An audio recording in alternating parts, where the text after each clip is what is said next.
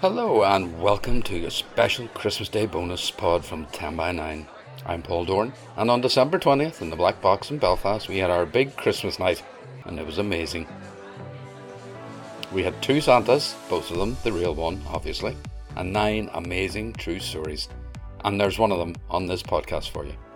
Just before we hear it, I'd like to say a big thank you to all of you for listening over this past year. Wherever you are in the world, I hope you have a wonderful Christmas and New Year, or whatever holiday you might be celebrating. 2023 has had its challenges. Let's hope 2024 keeps you well and happy. And now, on to our story. Here's first-timer Heather Carey.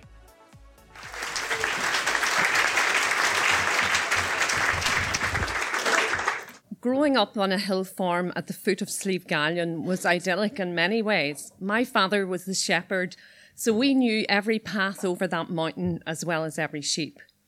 The traditional Irish song, Slieve Gallion Braes, with its mountains and valleys so gay and flowers blooming around its braes, summed up my sentiments of life there, except for the 2 weeks running up to Christmas, when turkey-itis took over my mother and our home. Truthfully, the first symptoms started in September when the 300 turkeys had to be collected off the Ulster bus from Coleraine. It stopped outside Moneymore Post Office. I'm not sure if the passengers realised that the 3 large cardboard boxes with air holes contained 300 little day-old chirping turkeys. From there, they were put in the back seat of the car, driven up the Tunlegi Road to our hill farm, and placed under a very large 5-foot diameter gas heater hanging from the rafters of the shed. Beneath it was a large circle of hardboard, the centre of which was filled deep with sawdust. The 300 turkeys were placed in their warm nest with feeders of turkey starter food and drinkers of water. Then started the 72-hour vigil led by my mother, the turkey farmer, and the rest of us on the rota. Night and day we sat there with the aim to prevent crowding, which caused smothering and potentially multiple deaths. This crowding was caused by the visit of a cat or a mouse or a rat or the dog or just the heat going off. And so the turkey journey started. My mother was constantly found with those turkeys, feeding, watering, heating, moving them to bigger sheds and eventually to the big black hut. It was recycled some 50 years earlier from the American Army camp in Cookstown. When the turkeys got their feathers, you could find my mother on a regular basis walking them around the rye field, where they would happily peck at and eat grass or other field life. From midsummer each year, my mother started getting orders, which were noted in her red reporter's type notebook. Hen, £15, PJ O'Neill, to be collected on the 23rd December, oven ready. Rooster, £20, Ray's home economics teacher, to be collected on the 23rd December, oven ready. Rooster, £24, Henry Allen, to be collected on Christmas Eve, New York dressed. That's a fancy way to say just plucked.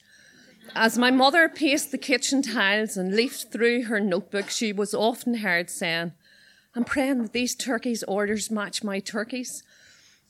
And so the Christmas madness started. There were no Christmas markets, Christmas shopping trips to Belfast, pantomime visits or special candlelit carol services for the turkey farm family. Instead, the turkey pluckers just turned up and took their pews in the turkey plucking shed. Pews were straw bales around the shed. Turkeys were hanging from the rafters down the centre. There were pluckers and finishers. Pluckers stood and removed the bulk of the feathers. Finishers sat with a big turkey on their knee, removing pen feathers and hard-to-reach feathers. My brother was the chief turkey catcher and executioner. He liked to tell short stories as he worked. Then there was Mick and Marybella Corrigan. Mick knotted ropes into dowels, weighed and hung up the turkeys.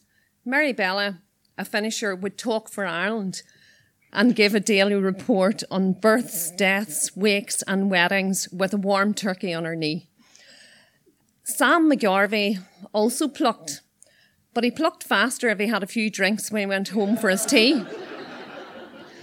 Uncle Sammy, he was a finisher, and he recited martial poems like, I'm living in Drumlister and I'm clobbered to the knee.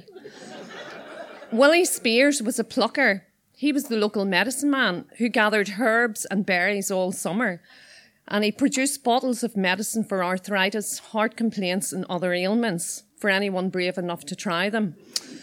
My brother tried out the arthritis bottle on one of his sheepdogs.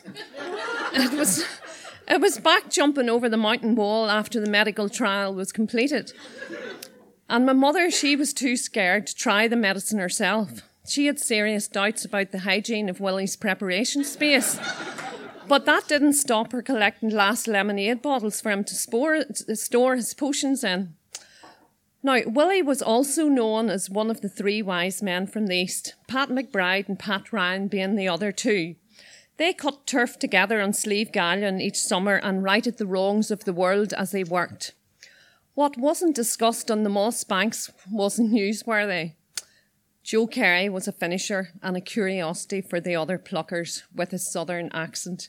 He struggled to keep up with the Slieve Gallion brogue. Tony McGuckin was a plucker and the local mimic, so all the neighbours and politicians got a run as he entertained knee-deep in feathers. My sisters and I were in the night telephone and food rota. We answered the phone, took orders and made the tea, sandwiches and buns for the pluckers. They took a break about 9 o'clock and carried on the jokes, stories and crack while the kettle whistled on the Rayburn stove. And as they left to go back to their pews, they left a trail of feathers from the table to the back door. Each night, 40 to 50 turkeys were plucked until they were finished. They would be weighed and labelled with brown cardboard tie on luggage labels, then marked either hen or rooster. They would be hung in the turf house to be either collected or oven-readied. Most were oven-readied. Mary Bella and Mum started oven-readying 3 or 4 days before Christmas. You knew this was happening when you saw a cat run up the yard with a hart or gizzard hanging out the corner of its mouth. So the madness continued. 300 turkeys to be oven-readied, 300 turkeys to be collected, 300 conversations to be had, 300 cups of tea, 300 gifts to be exchanged between old friends and customers. So flowed the Quality Street, Fox's Biscuits, Highland Shortbread, tins of tea and tips for my nephews carrying turkeys and directing traffic. The last turkey was collected on Christmas Eve at lunchtime, and my mum quickly changed her clothes and rushed in Cookstown to buy the rest of Christmas before 5:30 p.m. or the shops closing. Cahoon's Jewellers for presents for us, the 3 girls, and Eagleson's Hardware for my 2 brothers. Then it was back home to make stuffing for the 3 turkeys to be cooked next morning. 1 for Frank and Mick Corrigan, our farmhands, 1 for Mary Ann, Cassie Power, elderly neighbours, and 1 for ourselves. Today, as I reflect on turkey plucking, I hear my mother saying, "My turkey days are over," when mid-Antrim turkeys refused orders of under 1,000 birds. However, I remember a mother who prayed over every turkey and home they went to. The turkeys put clothes on our backs and paid for Christmas. Now I see those turkey feathers, prayers and stories fluttered and settled in the hearts of many, way beyond the foothills of Slieve Gallion.